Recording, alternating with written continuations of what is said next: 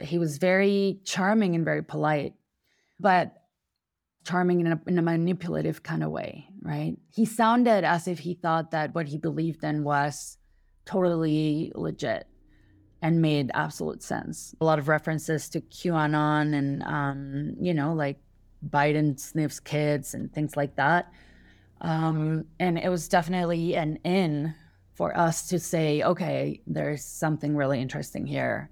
We want to understand it. It didn't take us long to realize he was part of the Boogaloo ideology, the Boogaloo movement, these accelerationist extremist men who kind of like think the collapse of society is coming anyway, regardless of what we do. And we quote him where he's saying, I asked him, where did you learn that? And he was like, I learned it at the Air Force. So he was a member of the Air Force? He was an active member of the Air Force at the time that he got arrested.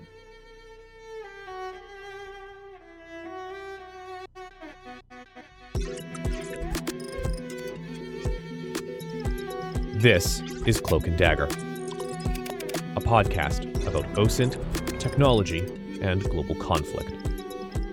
I'm MJ Banias.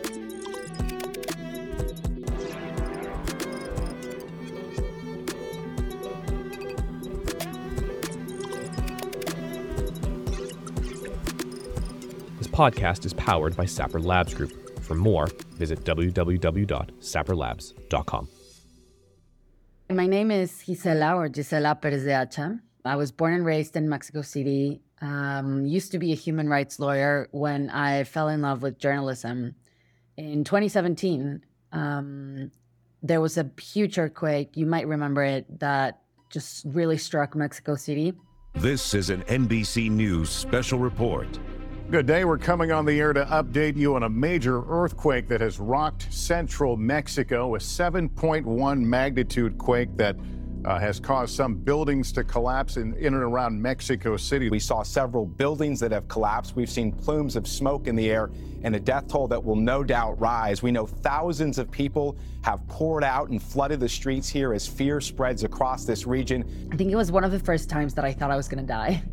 One of the first times. But yeah, like really that kind of adrenaline and of the physical danger, it was just all of a sudden like all the laws of physics were thrown up into the air and everything was shaking. So my neighborhood was deeply affected by that. And I jumped into pretty much coordinating a crowdsourcing campaign to verify what had happened. As news reports immediately hit the airwaves, internet news traffic began to circulate concerning the quake.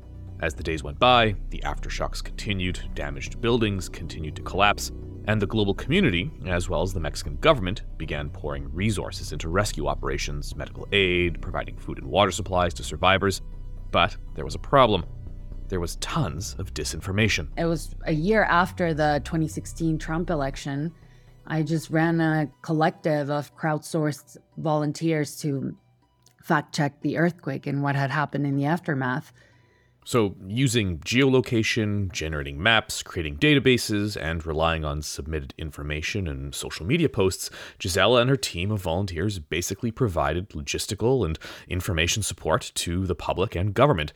There was a lot of noise being generated, and oftentimes false information was making it difficult for recovery efforts to basically sort out where people and resources were actually needed. And I just absolutely fell in love with journalism. And I knew that it had to be something with open source and journalism and kind of like leveraging the power of social media for that. So I went to study my master's at the Berkeley Graduate School of Journalism.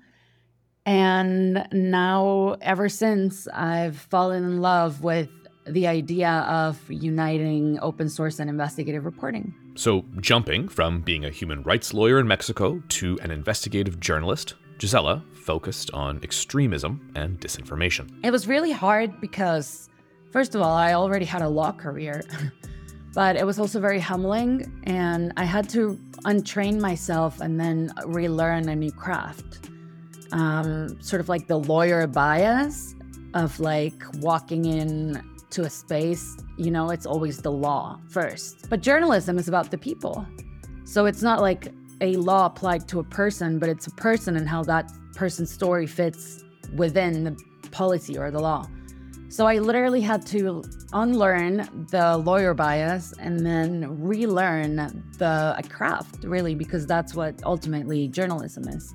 I've published with the New York Times, ProPublica, the Associated Press, and co-produced radio on Reveal. Honestly, these are like serious publications. So Gisela leaves law, becomes an investigative journalist who uses OSINT, and she even gets a gig teaching at Berkeley School of Journalism, where she basically teaches OSINT techniques to budding journalists. So in May of 2020, when we were on our first pandemic lockdown, I don't even know what that era of our lives was anymore.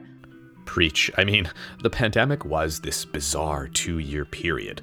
But from a disinformation and extremism perspective, these two main beats of Gisela's, well, it was a pretty busy time.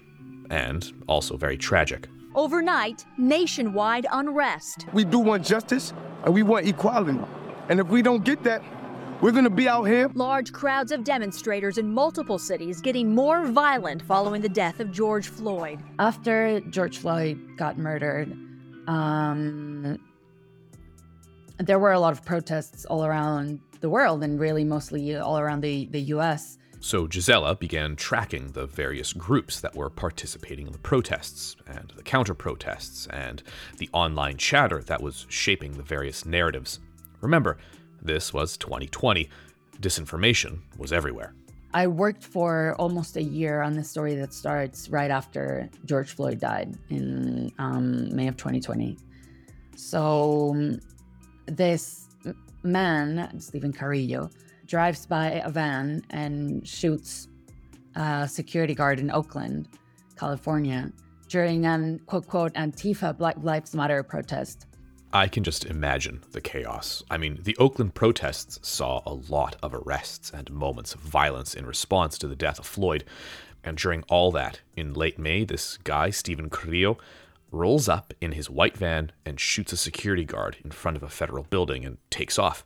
Police begin investigating, and a week later, a neighbor of Carrillo's calls in a suspicious white van parked in the neighborhood. A neighbor called about a white van that was parked outside of their house, and then the sheriffs came, and Carrillo, I think, must have gotten scared or thought they were into them, and he sniped a sheriff, according to police files. So the police come to investigate the van, and Carrillo basically panics. He shoots and kills a sheriff, and a gunfight ensues. Carrillo flees on foot with a bullet wound near his hip, and at one point during the situation, he even uses a homemade bomb to try and blow up some police officers. There's a massive manhunt, but eventually they track him down, and they're able to arrest him. And this all began for Carrillo because he killed a security guard in Oakland. And the wildest part, he was hoping to blame Antifa for it. It was a fascinating turn of events and how it went. So I just stayed on that story for 9 months, literally 9 months. Okay, so let's just hit pause here and reset. Stephen Carrillo goes to the protests in Oakland where he intends to kill someone and blame it on Antifa. And he does. He shoots and kills Pat Underwood, a federal security officer, while he's sitting in a guard shack. Then, when police show up at his house a week later, he shoots and kills Sergeant Damon Gutzwiller and injures a whole bunch of other law enforcement officials in a shootout. And Carrillo, this guy who used a homemade AR-15, basically he assembled it himself, and because it's built from parts, it doesn't have a registration number. It's what's known as a ghost gun. Anyway, this guy builds this AR-15, and he also has homemade bombs and a ballistic vest. I mean, he knew what he was getting into, which prompted a really big question in Gisela's mind. Who was this guy? And more importantly, what pushed him to commit these horrible acts? Like, what makes him tick? You know, like getting into his brain to understand his mindset was an essential question here. So the first thing that happened is that I got his Facebook page. I captured it with Hunchley. Yay, Hunchley. Love you. And right before the FBI had it taken down, I just kind of as soon as he got arrested, I jumped on Facebook and captured everything on Hunchly. If you've never used Hunchly, you should check it out. It's basically a tool that scrapes any web pages you visit and downloads a copy to your computer. So you get the whole page, not just a screen grab. It's pretty much an essential OSINT tool. And that became a fascinating in because, first of all, we found his brother. And then secondly, we could tell who had liked his photos and who he was friends with to a certain degree, or like the groups that he liked, right?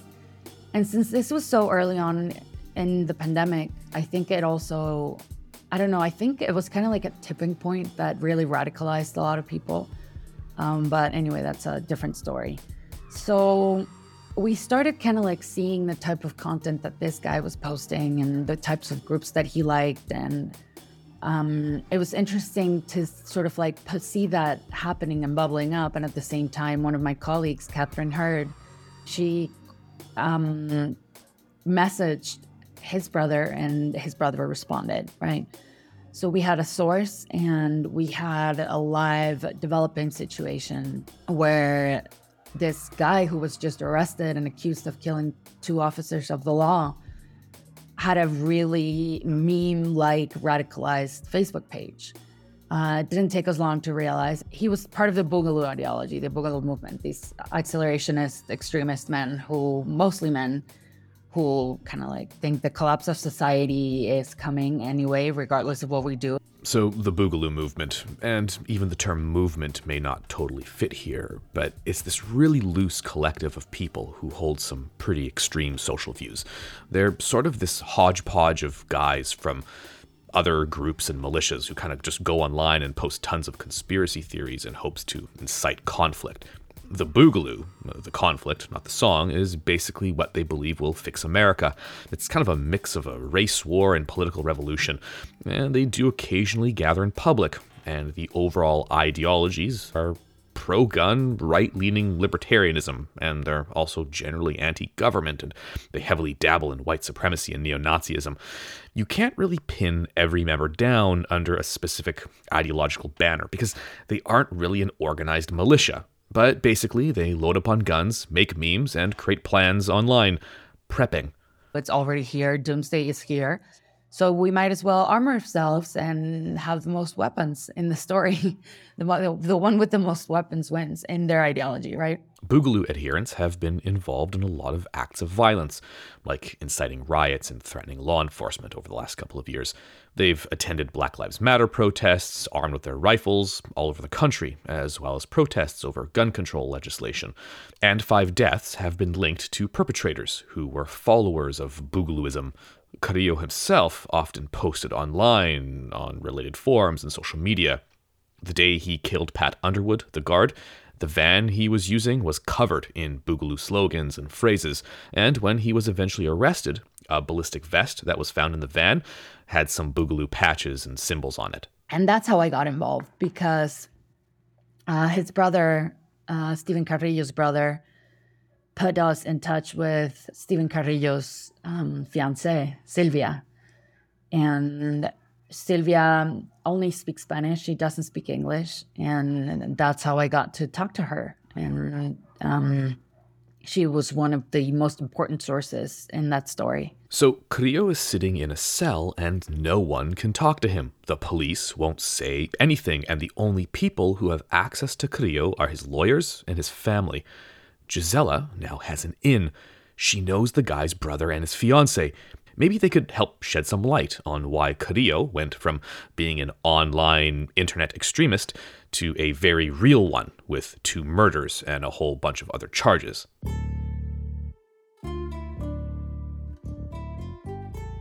So let's talk about the brother. What was the brother like? The brother was an absolutely lovely, professional, serious person. Did the brother didn't believe in the stuff that like Stephen Not at all. did? Not at all. Okay, so the brother was not into the boog. A lovely guy. And then he helps Gisela get in touch with Sylvia, Carrillo's fiancée. The brother helped us connect over WhatsApp. I connected with Sylvia over WhatsApp first, and then we did a Zoom call. And then you went to her home? Like you traveled to see her? And then I traveled to see her. Yeah. Can you tell me where did she live? What was it like? Can you describe it? Yeah, so I can't really say the town itself, and I'm also not sure that's still accurate, but let's just say that she lived like 3 hours away, 3 hours away from the Bay Area by car. So California, 3 hours away from San Francisco, in a very rural town. And she kind of lived in this housing unit, I guess, with like a lot of like small houses that they just all look the same. And I think by that point, the first time that I went there, Sylvia and I had been texting and calling back and forth for over, I think, 3 months or 2 months. So the first thing that happened was that so I'm going to backtrack a little bit, right? The first thing that happened was that I told her to tell Steven that I was talking to her, and that if he ever wanted to tell the side of his story, then we would be open to listening, right? So, and then I think Steven Carrillo wrote me a letter. I think he wrote me a letter. Isn't that crazy? Like on paper? He wrote me on paper. And then Sylvia took a photo of it. Did she give it to me? Did she ever give me the original letter? She never gave me the original letter. Oh my God, I hadn't thought about this for a while because we didn't publish that letter. So the letter was really QAnon-y, like it had a lot of references to QAnon and, like Biden sniffs kids and things like that. And it was definitely an in for us to say, okay, there's something really interesting here. We want to understand it, and would he be willing to talk to us? So that's when Sylvia was like, okay, but if you want to talk to him, then you have to come to my place, because only family members have the app to the Santa Rita County Jail where you have the authorization to call people inside the jail. So it was like an app that you had to have from the jail itself. So it's not like I could download it and get on it, So I had to go to Sylvia's house and call Carrillo at the time that she had her visit with him online. Were they like living together, or did they live in separate homes and they were engaged to be married? Just so like, this is his house too? So no, he was living from his van, and yeah, kind of like stayed with Sylvia a lot. Sylvia had a kid, so he stayed with both of them a lot, but especially in the pandemic. But he lived out of his van and never wanted to move in a drawer or clothes or anything. That's strange to me. Does that seem strange to you? I feel like this is weird. I mean, yeah, it was clearly, yeah. Right? Yeah. Okay. So, yeah, weird. So Gisela spends months building trust with Sylvia. Did she agree with his philosophy of Boogalooism and extremism and QAnon and all that? Like, was she part of that world? Not at all. I mean, Sylvia was a Salvadoran immigrant, who got dropped by her parents when she was 16 here in the U.S. and grew up totally alone. So a very hurt and troubled person herself. But she was not into the Americanism ideology at all, which was interesting. She was also just a very nice, hardworking person. So Carrillo's brother and his fiancée are not into any of it, which makes it even more important to get in touch with Carrillo himself. And the only way to do that is to use Sylvia's phone and this app that the jail provides for the families of inmates. So a time gets booked. Gisela's at Sylvia's place. Sylvia dials into the app and hands the phone to Gisela. And I was very nervous. Can imagine, yeah. So you interviewed him. The first time we just talked over the phone. We actually spoke Spanish during our first call, which I think also speaks a lot about identity and about how extremism is a lot more nuanced. It's not like just white guys covering white guys, but there's a lot more to it, I feel, to the beat itself, and it'd be awesome to have more people of color cover it.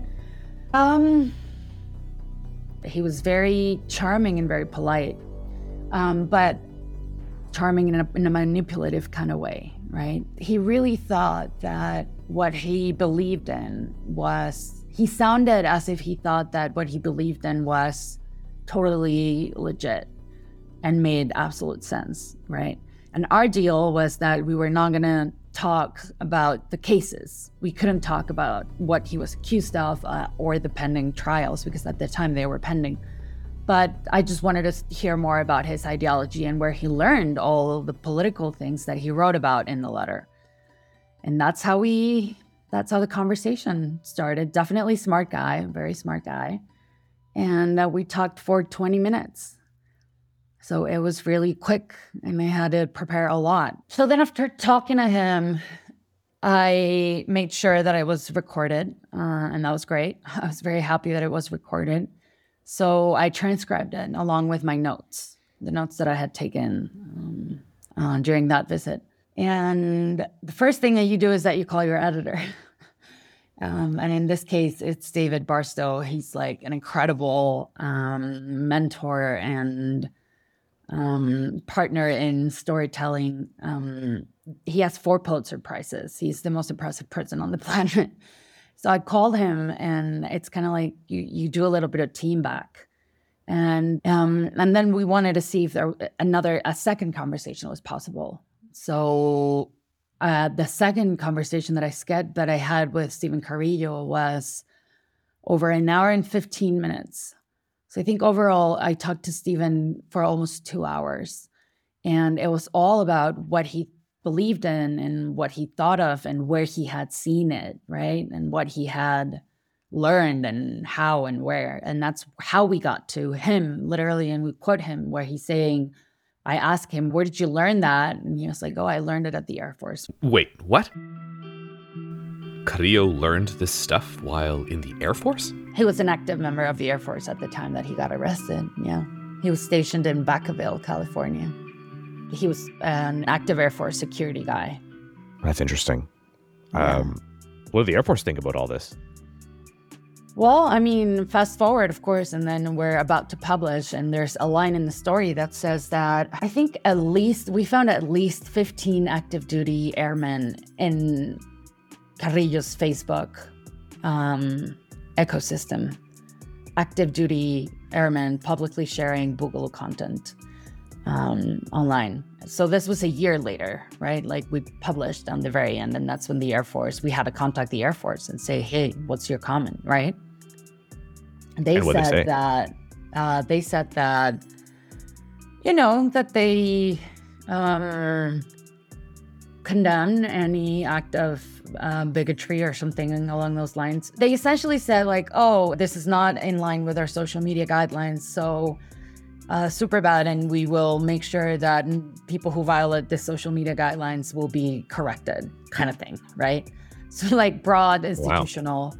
Yeah, broad institutional, but definitely very interesting because we had a fact check that there were indeed 15 active duty men, right? We had to go one by one and make sure that we found them on Facebook. We found them through OSINT, but that's not enough, right? What if they're not active anymore because they got fired yesterday or they, quit yesterday, like if my story is today. So we had to call the Air Force and go through them one by one with the evidence that we had gathered from Facebook posts, really just like crying out for the revolution, right? Or the insurrection. And like, think about it. This is, 8 months before the Capitol riots, right? Like 6-7 months before the Capitol riots. So he was definitely one of the first who marked sort of like the arc between the killing of George Floyd and then extremists at the Capitol riots. So yeah, that's what the Air Force said. Wow. Okay, so Carrillo learned about all this stuff from his buddies in the Air Force. I mean, this isn't surprising. There are tons of examples where folks in the military fall into the extremism trap. Like, of the 900 people who were arrested in the January 6th attack on the U.S. Capitol, 135 of them had military or law enforcement backgrounds. And we know of cases where extremist groups target active military service members and even veterans to join with their club. A survey was done in 2020 by Military Times, and they found that more than 1/3 of all active duty troops and more than half of minority service members say that they personally witnessed examples of white nationalism or ideological-driven racism within the ranks. Even Timothy McVeigh, the Oklahoma City bomber, he was an Army veteran, decorated and all. But just because someone is in the military doesn't mean they get brainwashed into joining some extremist movement. I mean, there has to be something more. I mean, he was clearly unwell, psychologically speaking. He was clearly unwell when all of this happened. Sylvia, Carrillo's fiancée, she told Gisela about Carrillo's decline. But it was actually the pandemic that actually just was the I don't know how you say that in English, sort of like the drop that spilled the water. I don't know how to say that. Say it in Spanish. La gota que derramó el vaso, kind of like the tip of the ice, the tip of the cherry on top kind of thing, but it sounds better in Spanish. It does, yeah. So it was definitely, what she says, it was actually the pandemic. So it was a combination of things, right? Like first that he traveled a lot. He was like security force in the Air Force. So basically he was just in charge of guarding planes in like these, like war-torn countries. So he just traveled all around the world, like securing aircraft. Carrillo was a staff sergeant with the U.S. Air Force. He began his service in 2009 and served as a member of the Phoenix Ravens, a unit that guards American military assets and personnel in unsecure foreign locations. So he knew a lot about weapons, right? But he had to stay up for long periods of time guarding the airplane. They weren't allowed to take any sleeping medication or like antipsychotics or anything like that, because it was policy that it kind of like impedes you to do your work or use weapons, right? So it was definitely a combination of things. Carrillo's life was haunted by a lot of trauma. Prior to meeting Sylvia, Carrillo's first wife of 9 years died by suicide in 2018, and his life began to spin out of control. He was stationed at Travis Air Force Base, and while there, he found a group on Facebook called California Commando, and this community was heavily tied into the Boogaloo philosophy.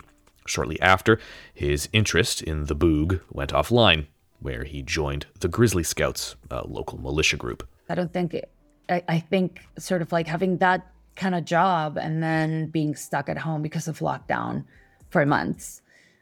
He was increasingly spending more time on the internet. He was increasingly sort of like unwell. And that was her approach. That's what she said. She said that he was just unwell. What do you think of that? I think there is a fair amount of that in our story. I think for sure. I think it is fair to say that he was unwell. And it shows in the story that we published. So he was in a lot of ways, like, of course, psychologically prone to conspiracy theories and believing them and embodying them and enacting them because of this wounding and this sort of like desperate need for belonging to an identity or a specific type of society. This all makes me kind of sad. I mean, I wonder if aspects of his life were different. The tragic loss of his wife, joining the Air Force, or even logging into social media during the pandemic. Would even one shift in that lineup of life events alter the trajectory of all this? And is that what makes extremists extremist? Some seemingly random life events that just amount to luck? How can we even deal with that? This idea of extremism and how it spreads. Stephen himself was sort of primed to believe this stuff. When people become extremists, or when they're indoctrinated into extremist ideologies, are they choosing or not? Are they and is it so black and white as well, right? Because choice is never just like an A-B situation here, right? Choice is governed by a lot of things. I think it's like half and half. It's always half and half. Like you're a product of your own environment and your own trauma, but then at the same time, you do make choices. And I think the interesting thing is just how the less The less privileges and opportunities that you have in your life, the less choice you have, the less freedom of choosing you have than someone who had a lot of opportunities and a lot of privileges growing up. So I think in Stephen Carrillo's case, it was definitely a little bit of both. It was definitely a little bit of like, in a sense, he was choosing, but how really free was he to choose? I think where the interesting question in his case is how lucid, like what was at stake in the murder trials is that how conscious was he really of what he did because of alleged mental illness, partly caused by his high-pressure work in the Air Force. That was the legal argument. So what do you think? Was he cognizant of what he was doing, or was this part of his like crusade? Yeah. I have no idea. I think it's half and half. It's a fascinating question, but yeah, I think it was literally probably half and half in a very complex kind of way. I know it doesn't sound very nuanced, but it's just so nuanced that I can't really think of. I wish I could ask him that. Do you think the internet has changed sort of how extremism works? This is a loaded question. Definitely. I mean, talking about surveillance capitalism, I think it's been very well documented how we live in a filter bubble. We live in this bubble where we just get our biases and views of the world just sort of like reaffirmed through social media. So I think it just radicalizes everyone. I think it really gets you more into your point and your worldview rather than amplifying our horizons. I think Facebook is quoted on our story like, oh my God, more than 10 times. Facebook is quoted on our story so much because everyone talks. I mean, a lot of things happen on Facebook, in Facebook. So I think definitely in the case of Stephen Carrillo, it was definitely Facebook had a strong role to play.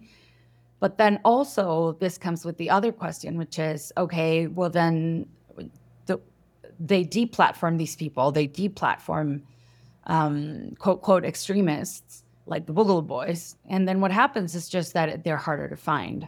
They go to My Militia, they go to Telegram, they go to Reddit or whatever. Parler, then they get deplatformed from Parler. So it just becomes more hidden and more decentralized, and never mind the takedown of posts. And that's where Hunchley really came in, because actually by the time that we published, since it was like 9 months from the time that we started the story to the time that we published, almost a full year actually, but probably more like 10 months. A lot of the Facebook posts of the Boogaloo boys in the Air Force were taken down. A lot of those posts were already taken down. So because we captured it on Hunchley, we wouldn't have been able to publish, because it was a really delicate thing that we were saying, that Stephen Carrillo thinks he got radicalized in the Air Force. Right. You mentioned Hunchley. I'd love to know, how does OSINT battle extremism? Let's get into that. Let's get into the nuts and bolts here. Well, what was interesting is that Stephen Carrillo had told me that he was part of the Grizzlies or something like that. He's mentioned something about the Grizzlies. So then I was like, okay, well, I have to find these guys, right? Are they a militia? Are they a training group? So then I found them on mymilitia.com. So I think that's where OSINT comes in and really complements reporting and investigative storytelling, sort of like finding the militia and disinformation and social media aspect of it, and then how that relates to what Stephen Carrillo was talking about. We got some contracts and training guides of the Grizzly Scouts, where they said what type of outerwear was allowed for what type of operations. And they had a recon group. It was very detailed in how the militia was structured. Apparently, Stephen Carrillo signed this and enlisted to this militia. And they just got together to train and shoot weapons in California. It's really wild.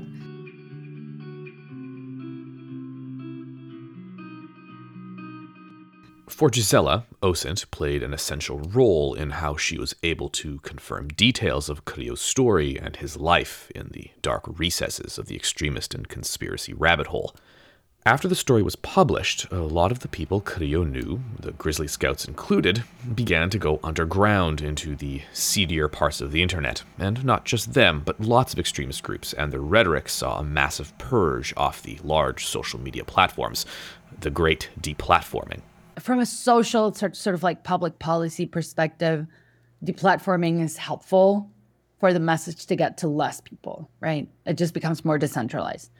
From the viewpoint of let's figure out how to tell these stories or sort of like get to the bottom of these online culty atmospheres, I guess it could become harder, but then it makes it also easier in a way because it's just more contained to one or two platforms. Right? Like Telegram, for example, right now has a lot of that and we know it. So you just go to Telegram. I think the hard part for any OSINT practitioner would be to figure out which platform to go to. But once you figure that out, I feel like overall deplatforming is a good argument. I think anything, decentralization of everything, including especially on the internet, would be incredible. It's just less people. And I don't know how that would strengthen or weaken the echo chamber, I guess. We'll figure it out. We'll figure out in the next couple of years, right? Like maybe in a year or two, we could take the Capitol rise and then measure American extremism from there. Because it's also true, like this is very American, right? There's extremism in other parts of the world, but I think I'm talking about a particular breed of American extremism.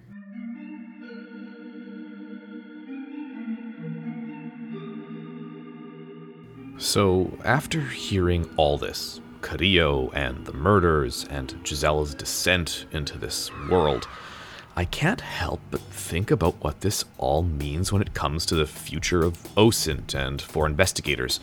We're watching this fast-paced shift in technology and social media and the decentralization of, well, everything. It's like this bizarre, rapid evolution. I think it's interesting because we are sort of like seeing the collapse of Silicon Valley in a lot of different ways, right? Like Twitter's not what it used to be, Meta or whatever, right? But at the same time, we're still heavy users of their product and Instagram and WhatsApp.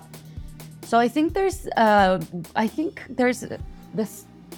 will be a reconfiguration of the space, given that social media tech giants could potentially be morphing into a different thing. So I think I'm just on the lookout for better digital security and more accountability to tech companies. Are you a David Bowie fan? Yeah, like Ziggy sure. Stardust and I mean, it's kind of old school. David Bowie described the internet as like an alien life form because we have no idea what we're dealing with.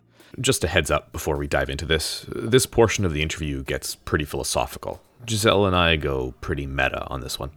Such a medium as the internet, which absolutely establishes and shows us that we are living in total fragmentation. I think the internet, I don't think we've even seen the tip of the iceberg.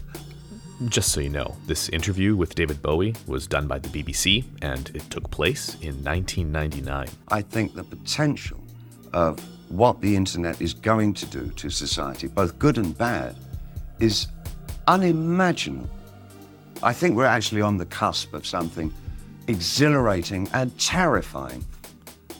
It's just a tool, though, isn't it? No, it's not. No, it's an alien life form. And the ability for it to outpace us and the ability for it to evolve quicker than we can evolve is incredibly alien to us. We've built something that will move quicker than we can. Like, how do we contain it? Do we just let it go? And then from your perspective as somebody who chases bad guys, tracks extremists, tracks human rights abuses, like how does that evolution of the internet like complicate things for you? How do you keep track of using all these tools and technologies while still keeping track of the facts, right? Like there's a lot of AI and machine learning being thrown into the space, but then if I can't fact check it, it's pretty worthless. So I'm definitely curious. That's why the social media accountability is a big deal, because I think the OSINT space is also precisely very open source, right? Like pushing for more transparency is open sourcing and just that's part of the accountability section of social media companies and algorithms in general. Just push for more transparency so that we can audit and fact check and be able to see what happened. Do you think that's happening? Do you think like we're going to get transparency, or do you think it's going to be kept opaque?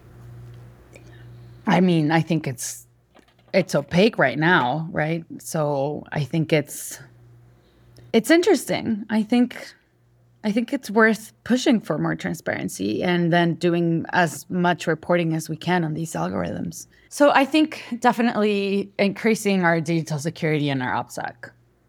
I think it's just going to get harder and harder to like pierce these underground atmospheres, and how to do it safely and wisely is going to become a huge deal. Yeah. That's kind of like the only intuition I can have. I feel like that's just, isn't it like this weird like mental disconnect? Almost like a cognitive dissonance concerning privacy. Oh yeah, cognitive dissonance, yeah. Well, I think that's what surveillance capitalism did, right? Like when I say surveillance capitalism, it's sort of like, I don't know, how social media companies actually profit on our oversharing, right? Like the new internet capitalism is making money off of clicks and advertising and eyes on your website.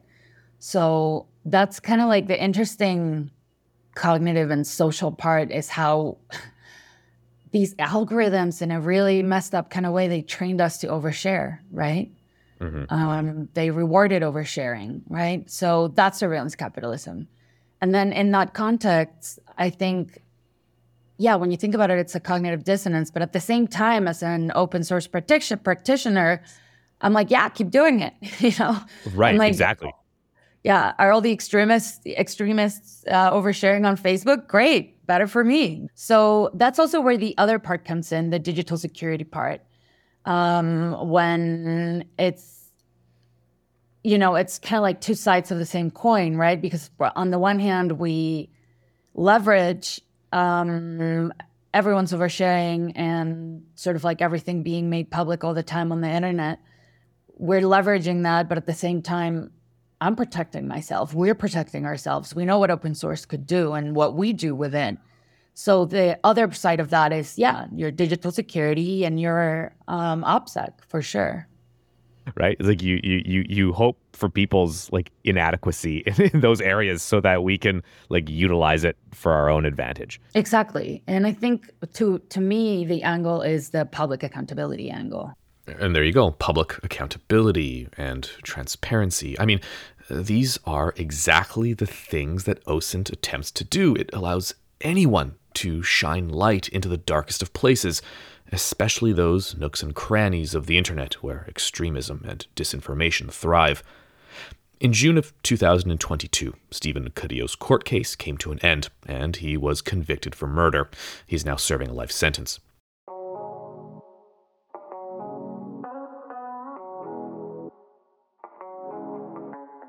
Thank you to Gisela Pérez de Acha for coming on the show. You can find links to her work in the show notes. If you like the show, please give us a rating and a review. Also, you should go right ahead and click that subscribe button. For more, make sure you check out our blog. It helps scratch that OSINT and InfoSec itch you might have between episodes. So visit www.cloakanddagger.blog. I'm MJ Benias. This is Cloak and Dagger. Thanks for listening, and we'll see you here next time.